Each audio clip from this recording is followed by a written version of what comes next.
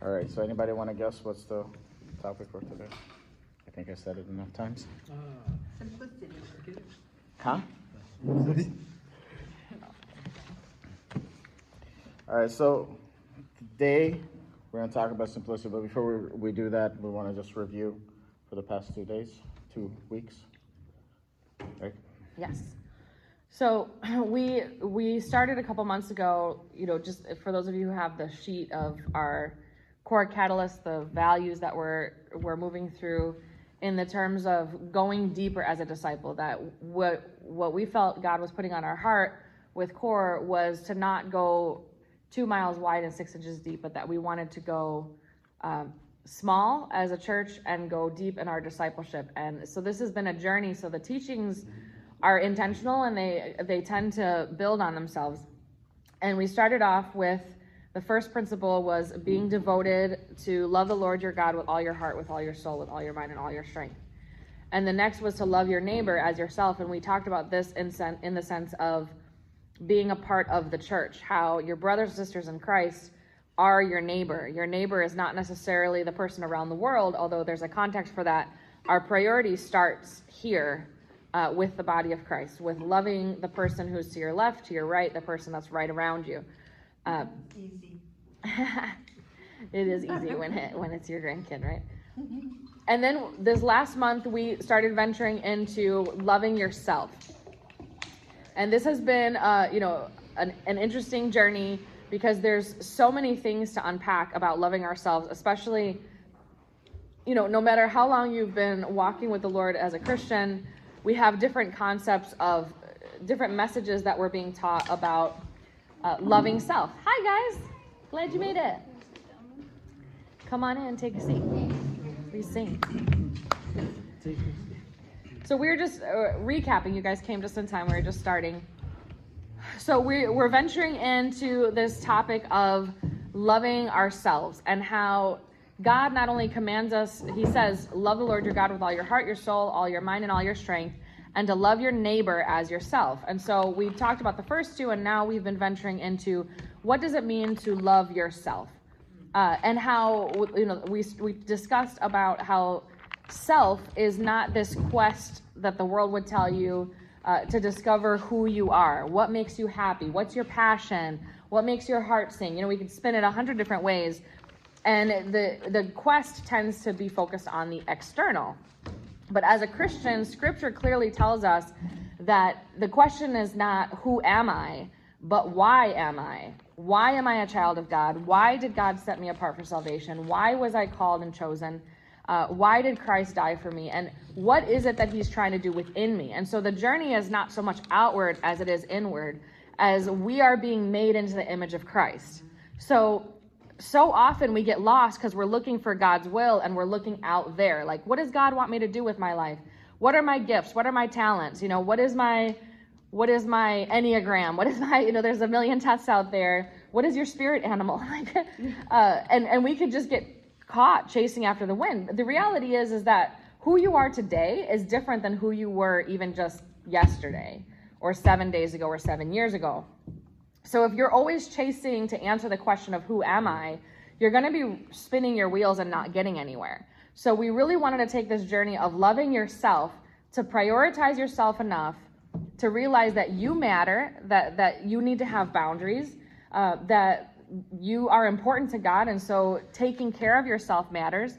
We don't want to be on a quest of self-care, like I said, where you're just chasing after everything that makes you happy. That's not the reason you exist.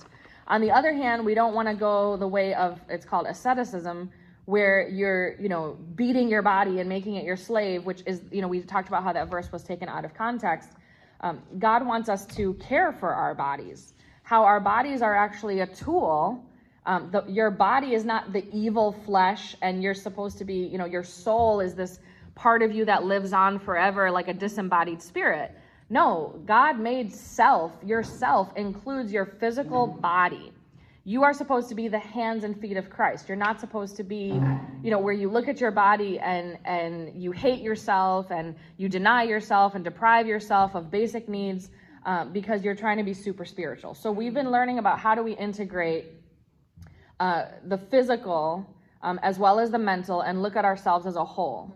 And the goal is, again, not so that we could reach our fullest potential and have our best life now.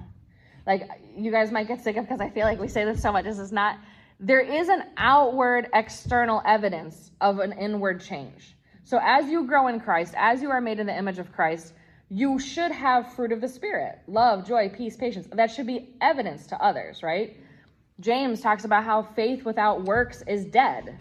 So while your works, your actions don't earn you salvation, there should be outward activity that shows the renewal and the transformation that's happening internally. You know, as God renews your mind and gives you the mind of Christ, certain things that maybe were compulsions before or addictions before, you will hopefully be set free from those as you become more confident, more secure. Maybe you have less anxiety. So as God changes you from the inside out, we're not saying that it's all inward and nothing external, but the goal is that the internal and the external match. And so now, with that in mind, just kind of having that as the back piece to what we're talking about, now we want to segue into the next, it's probably going to be a couple of months actually. Week by week, we want to talk about spiritual disciplines, okay? So there's certain spiritual disciplines. If you're looking for a book, this is a classic. It's a little heady at times, but it's a really, really good book. Richard Foster's Celebration of Discipline.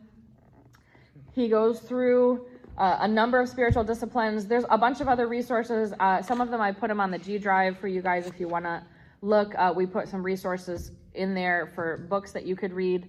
There's, I can't remember the name of it right now. It's about the, like, rhythms, Sacred Rhythms. That's another good one. Ruth Haley Barton, I think is her name. That's another good one.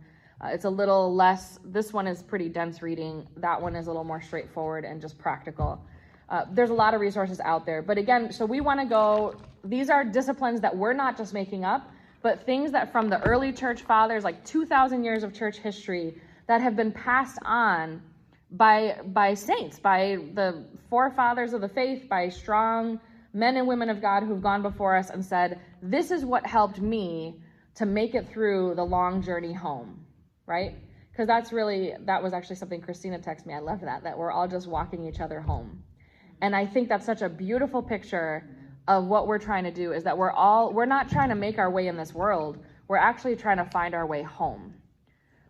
Because we're not of this world. Heaven is our home. And so we're trying to find our way. We know that we have salvation, but in the meantime, we're trying to find that journey inward, to be the children of God that we were originally intended to be.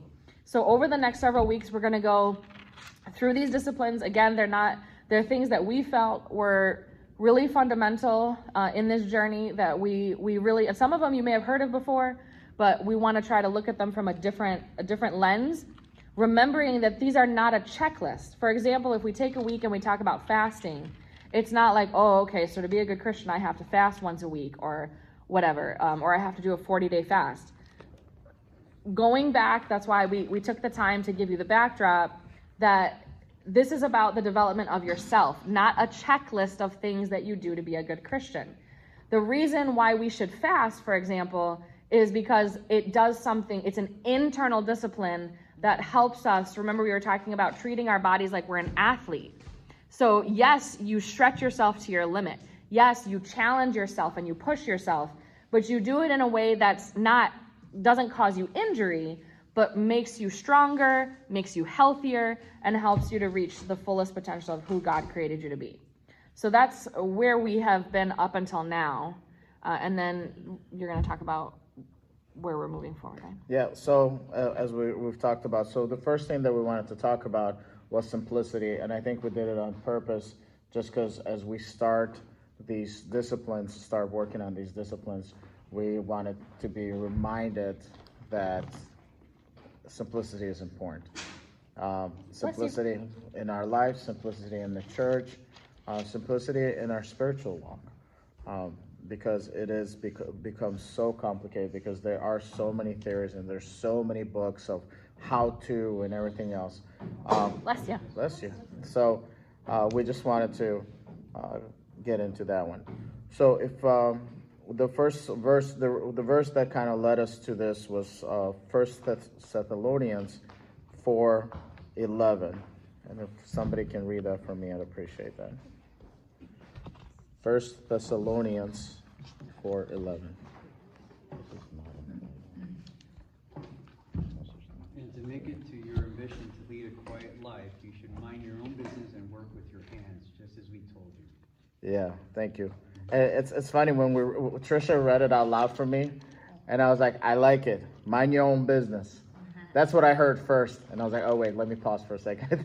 I don't think that was the main point of the scripture. Because make it your ambition to lead quiet life. That was one of the things that Paul was teaching, is to make it your ambition to lead a quiet life. And that's why simplicity, I think, was what led us to it. And as we go through today, the other book that we're going to look into is Matthew 6 today. So that's kind of on the back of your mind. But it's really important, like ambition. It's like this is what we're thriving for, to have a quiet life. Not to be at a place of, man, I got to do these things. You got to leave a legacy. I want to preach the gospel. So everybody remembered that I did this. And we need to remember that in the stillness, just like God, in the stillness and the quiet place, he meets us. We serve God in that stillness and that quiet place.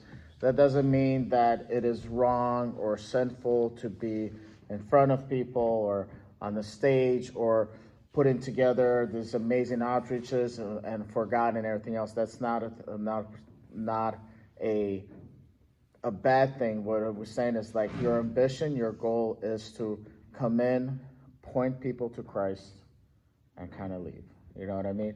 And that's kind of the aspect of it. And then it talks about, I don't know if I want to target this mind your own business thing. I don't think I'm the right person to speak about mind your own business. But our business is a kingdom. I think that's one of the biggest things that we can focus with that one. It's kind of minding your business. Your business is the kingdom of God. Your business is to bring glory and honor to God, to proclaim the good news, to become Christ-like. That's your business. And let's not get involved in the things that is not what God put you into. And the last one, I like what it says. He's like, work with your hands, just as we told you. And Paul talked about a lot of times. He's like, here, I'm an apostle. You know, I have all the rights of everybody else. He's like, but I made tents. I was at your place. I made tents. I made my own job. I helped you guys out. I did what I had to do. I didn't need to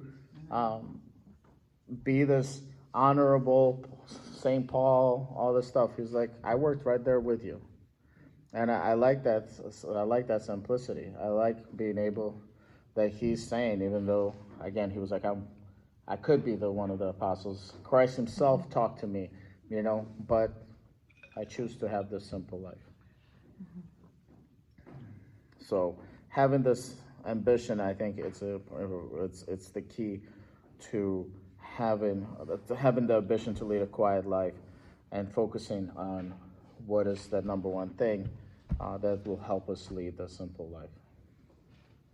So Ecclesiastes, there's 7:30. Some translations have verse 30, some do not, because the way the wording is, it kind of gets condensed into chapter 8, verse 1. So if you want to flip, your translation may or may not have verse 30 of chapter 7 in Ecclesiastes. But I'm gonna read it to you. It says, only this have I found, that God made man simple, yet man entangles himself with infinite quests and questions. Who is as the wise man? Who has known the resolution of the word? So in other words, God made us simple. We're the ones who make things complicated. Yeah. I mean, the God of the universe, the almighty God who created all things, came down in the flesh and walked among us to be like, let me show you all how it's done. So he doesn't ask us to ascend to his level. He comes down and he breaks it down for us. He's like, this is what I want from you. This is how you need to live your life. This is what I'm looking for. And the reality is too, even why does the church exist? Well, here's the thing. If we're each on an individual quest to figure out God's will for our life and who we are, then we're all being pulled in different directions, and we just come together for an hour or two once a week to worship. Right. But if you understand that you're supposed to seek first the kingdom of God, right? Mm-hmm. But the kingdom of God is not out there. The kingdom of God, Jesus says over and over and over again, the kingdom of God is near. The kingdom of God is now here. The kingdom of God is in you. It's in us. So if we realize that what is the kingdom of God and how is the kingdom of God expanding? The kingdom of God is taking territory within us, taking territory over our mind, reclaiming our hearts, reclaiming our physical selves, all of which is under a curse. So if we're always looking out there, we're all going to be pulled in different directions. Yeah. But if you realize that the only reason you exist is to be made in the image of Christ and for you to be transformed, and you seek that first. Like first, yes, I want revival, but that doesn't look like a building full of 5,000 people. Let it begin with me. We've said this a bunch of times before. If we each come and we sit at this table and we come week after week after week because we realize that the kingdom of God is not complete within us, then we're swapping stories and we're sharing about how did you get through this when you had marriage struggles? How did you get through this when you were tempted by addiction or by pornography? Or, these are the things we're helping each other to on the long journey home. We're walking each other home. And if we see that God made it really simple, he doesn't want you to conquer the world. Even when we expand the kingdom, he's not asking us to go out and conquer nations and win thousands of souls.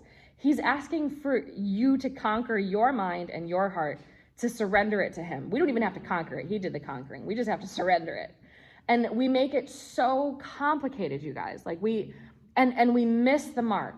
We do all these other things, and he's like, just break it down real simple.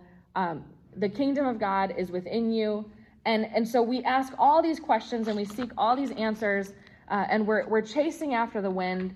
We talk and we have theological debates, and we try to discern the will of God, and we take all these gifts assessments and things, and he's just like, just be still and know that I am God.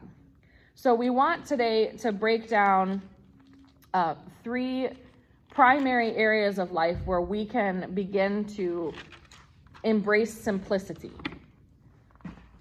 Right. No, you're fine. So, Trish, where did you read out of Ecclesiastes? So it's Ecclesiastes 7:30. Yeah, 7:30. So like I said, some of your translations, because the way the wordage is in the Hebrew, it kind of gets split between 29 and 8:1. So you may or may not have a verse 30 in your translation. No, I don't. It's in like the ESV and some of them. So some of them break it down, but it's the words are, for the most part, all there. It just depends on how they translated it. So you can, if you want to write it down, you might just have to search for it. Ecclesiastes 7:30, it'll pop up on Google, and it'll give you a pretty simple translation. So we wanted to go, and where we're going to probably spend some time just reflecting is actually in Matthew chapter 6. Matthew chapter 6. We're going to start from 19, and we're actually going to read all the way to the end. So we want you all to read, Yeah. please, because...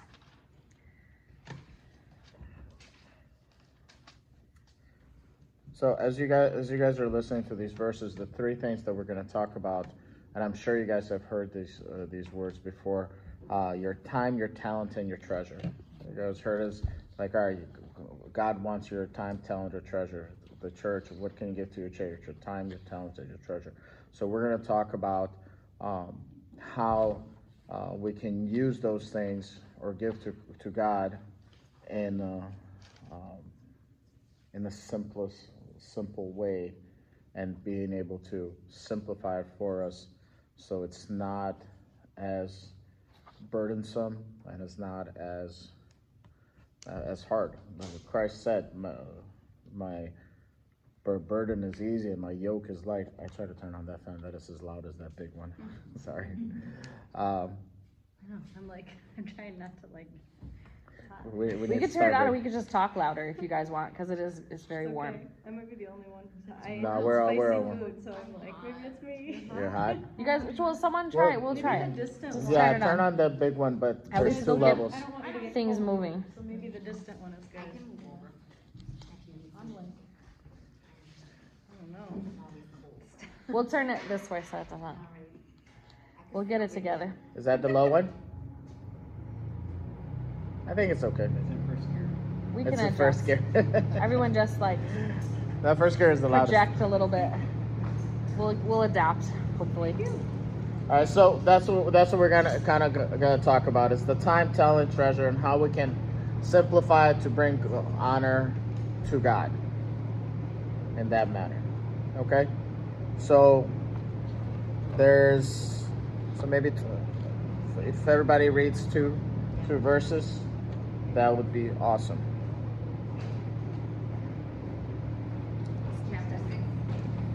Yep, Six. chapter 6, 19 to the end. Sure.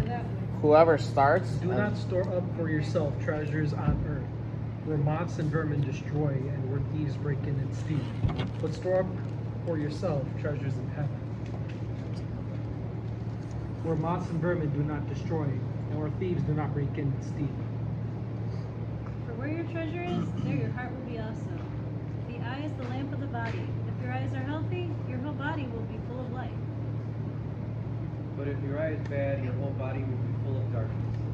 If then the light in you is darkness, how great is the darkness?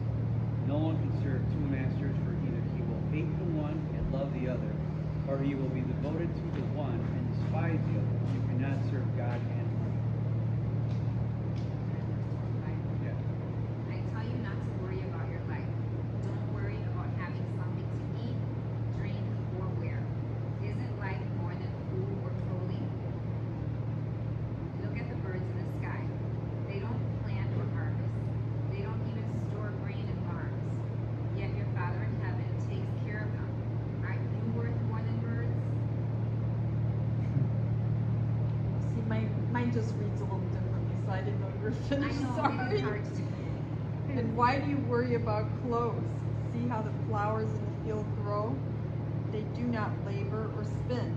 Yet I tell you that not even Solomon in all his splendor was dressed like one of these. If that is how God clothes the grass of the field, which is here today and tomorrow is thrown into the fire, will he not much more clothe you of little faith? So do not worry, saying, what shall we eat, or what shall we drink, or what shall we wear? For the pagans run after all these things, and your heavenly Father knows that you need them. But seek first the kingdom of God and his righteousness, and all these things will be given to you as well. Therefore, do not worry about tomorrow, for tomorrow will worry about itself. Each day has enough trouble of its own. That is true. Right? So this text had some really good insights. Again, if you read it, there is a chapter actually about simplicity.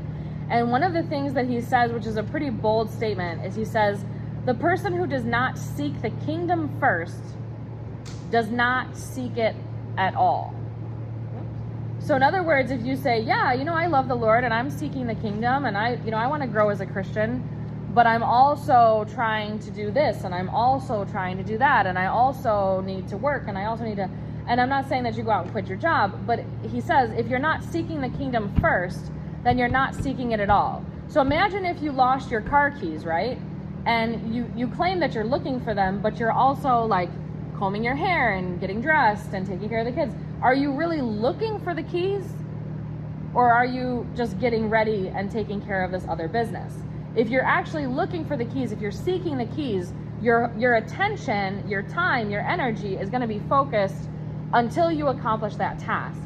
And so if Jesus tells us here to seek first the kingdom, and if we're not seeking it first in our lives, if it's just like a hobby that we do on the side, like our spirituality is just, one little part of who we are, it's something it's nice. Like I'm I'm a successful teacher, or I'm a successful lawyer, oh, and I'm a Christian as well, like we just sprinkle some spirituality into our life, then we're not really seeking the kingdom first. And again, remembering that this journey for the kingdom is within us, right? That the kingdom of God begins with me, that I'm a citizen, I'm an ambassador of that kingdom, I'm being made new, I'm being transformed into the image of Christ. So one of the things that just hit me as we were preparing just to think about is just kind of throw out an idea, like, what are some of the holiest places on earth? What would you say is the holiest place Jerusalem. on earth? Jerusalem. Okay.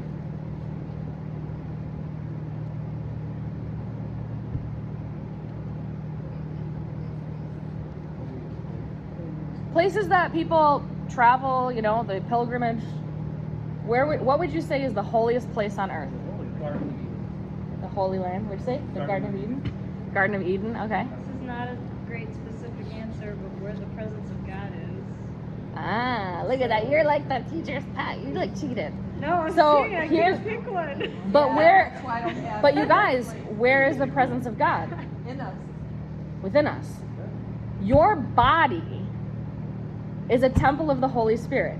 Your body is the most sacred, holy thing on the planet.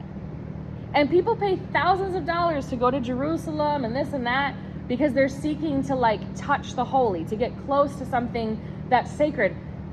The Spirit of God lives inside of you. Your physical body is the holiest place, more holy than any cathedral, more holy. I don't care what you've been through. I don't care what you've done.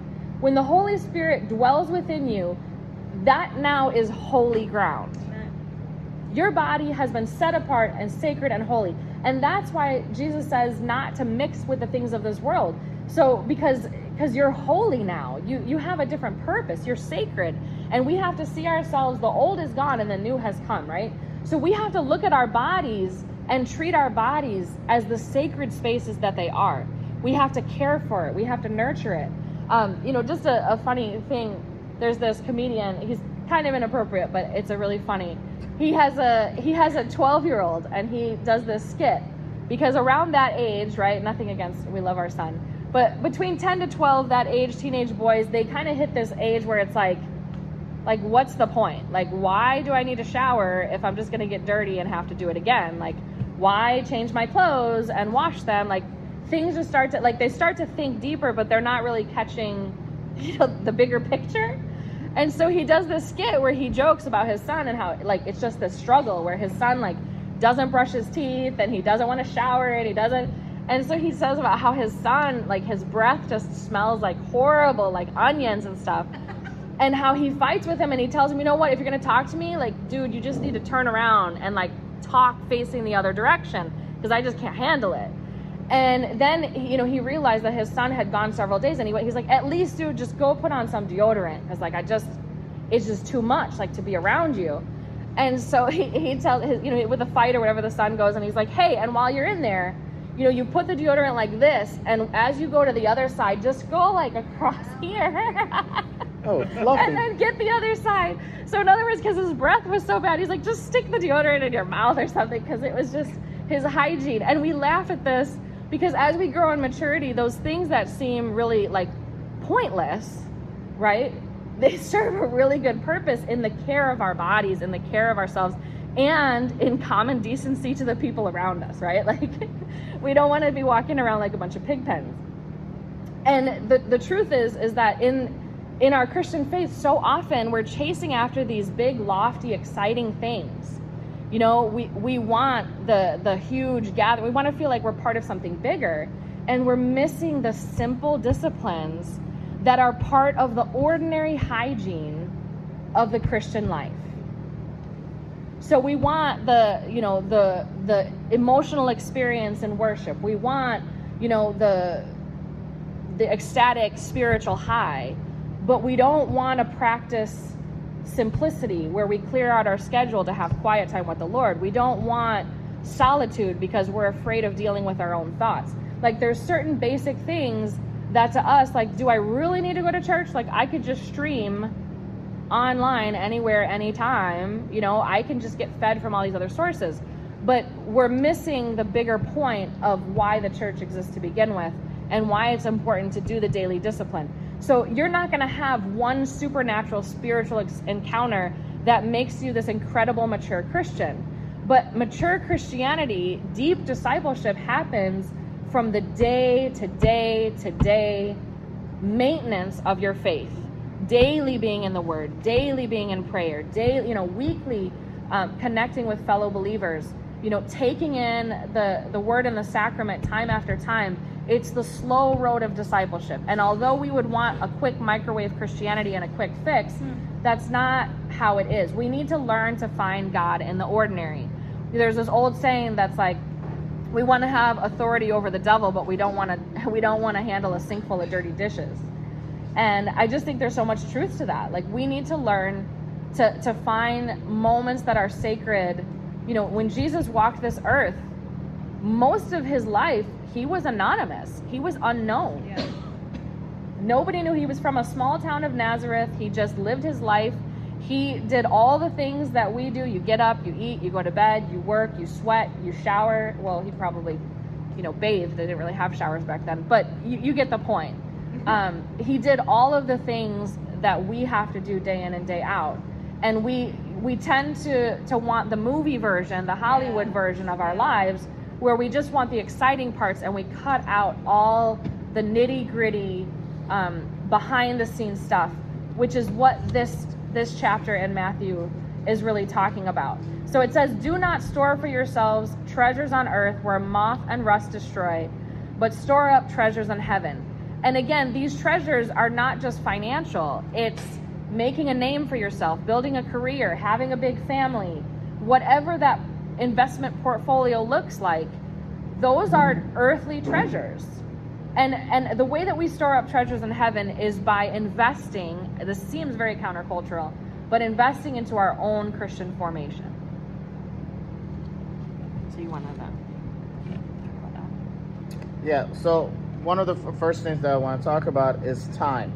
It's really interesting that one of my friends just talked to me and he's like, bro, I'm struggling because we only have 24 hours in a day.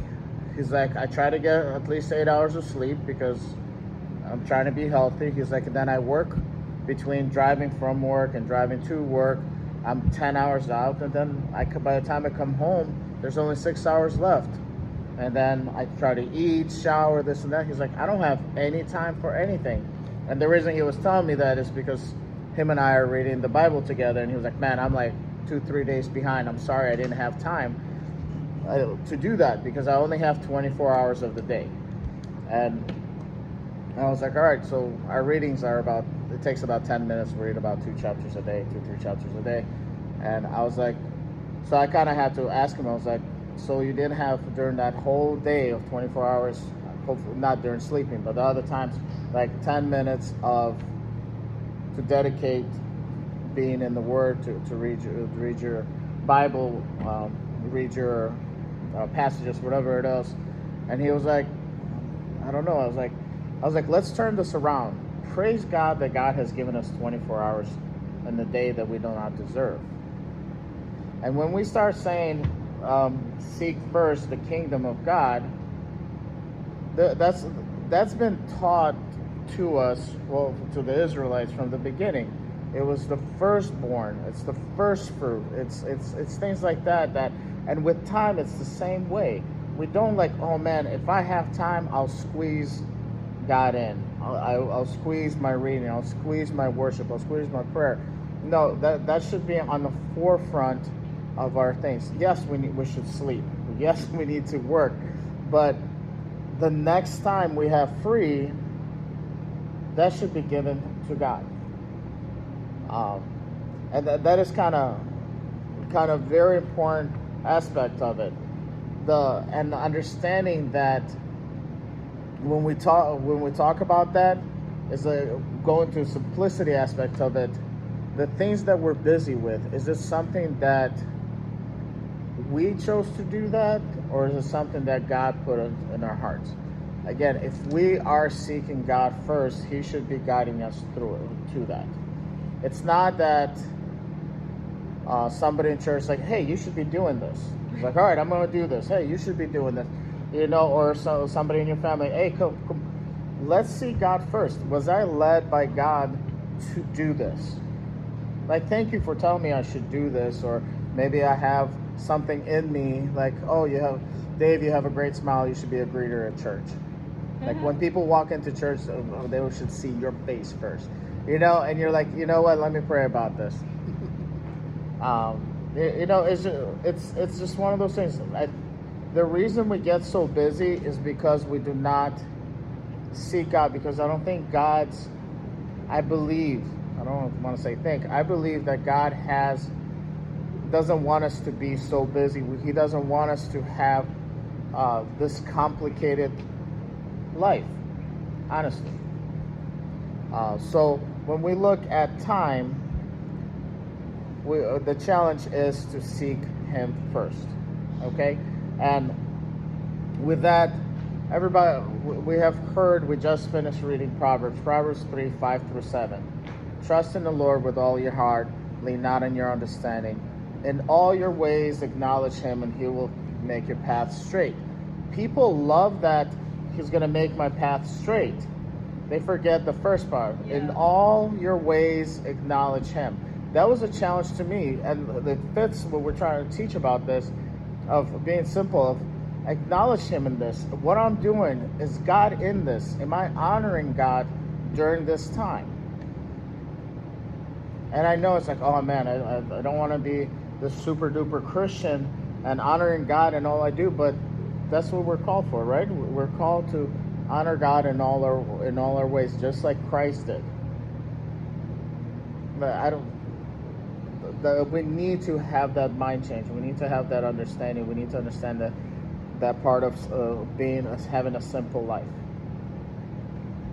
It might be like, well, I need to hear from the Lord or anything, but it's simple. Does this honor God? Did God lead me to it, or somebody told me, or is it my pride, or is it my ambition, or is it my whatever else leading me to do this, right? So that's kind of what we wanted to talk about. Time. Do you guys want to add anything else? When you guys think of time, how can we make time more simple for us and honoring God in it? Because it doesn't have to be all Christian. It's not like the only time you're honoring God if I'm praying, worshiping, or preaching the gospel and serving in church or so. Can you guys think of any other ways where we can look at our time, think about your calendar without freaking out, and then think about how can you simplify that time so that it would actually, one, honors God, and two, gives you opportunity to spend more time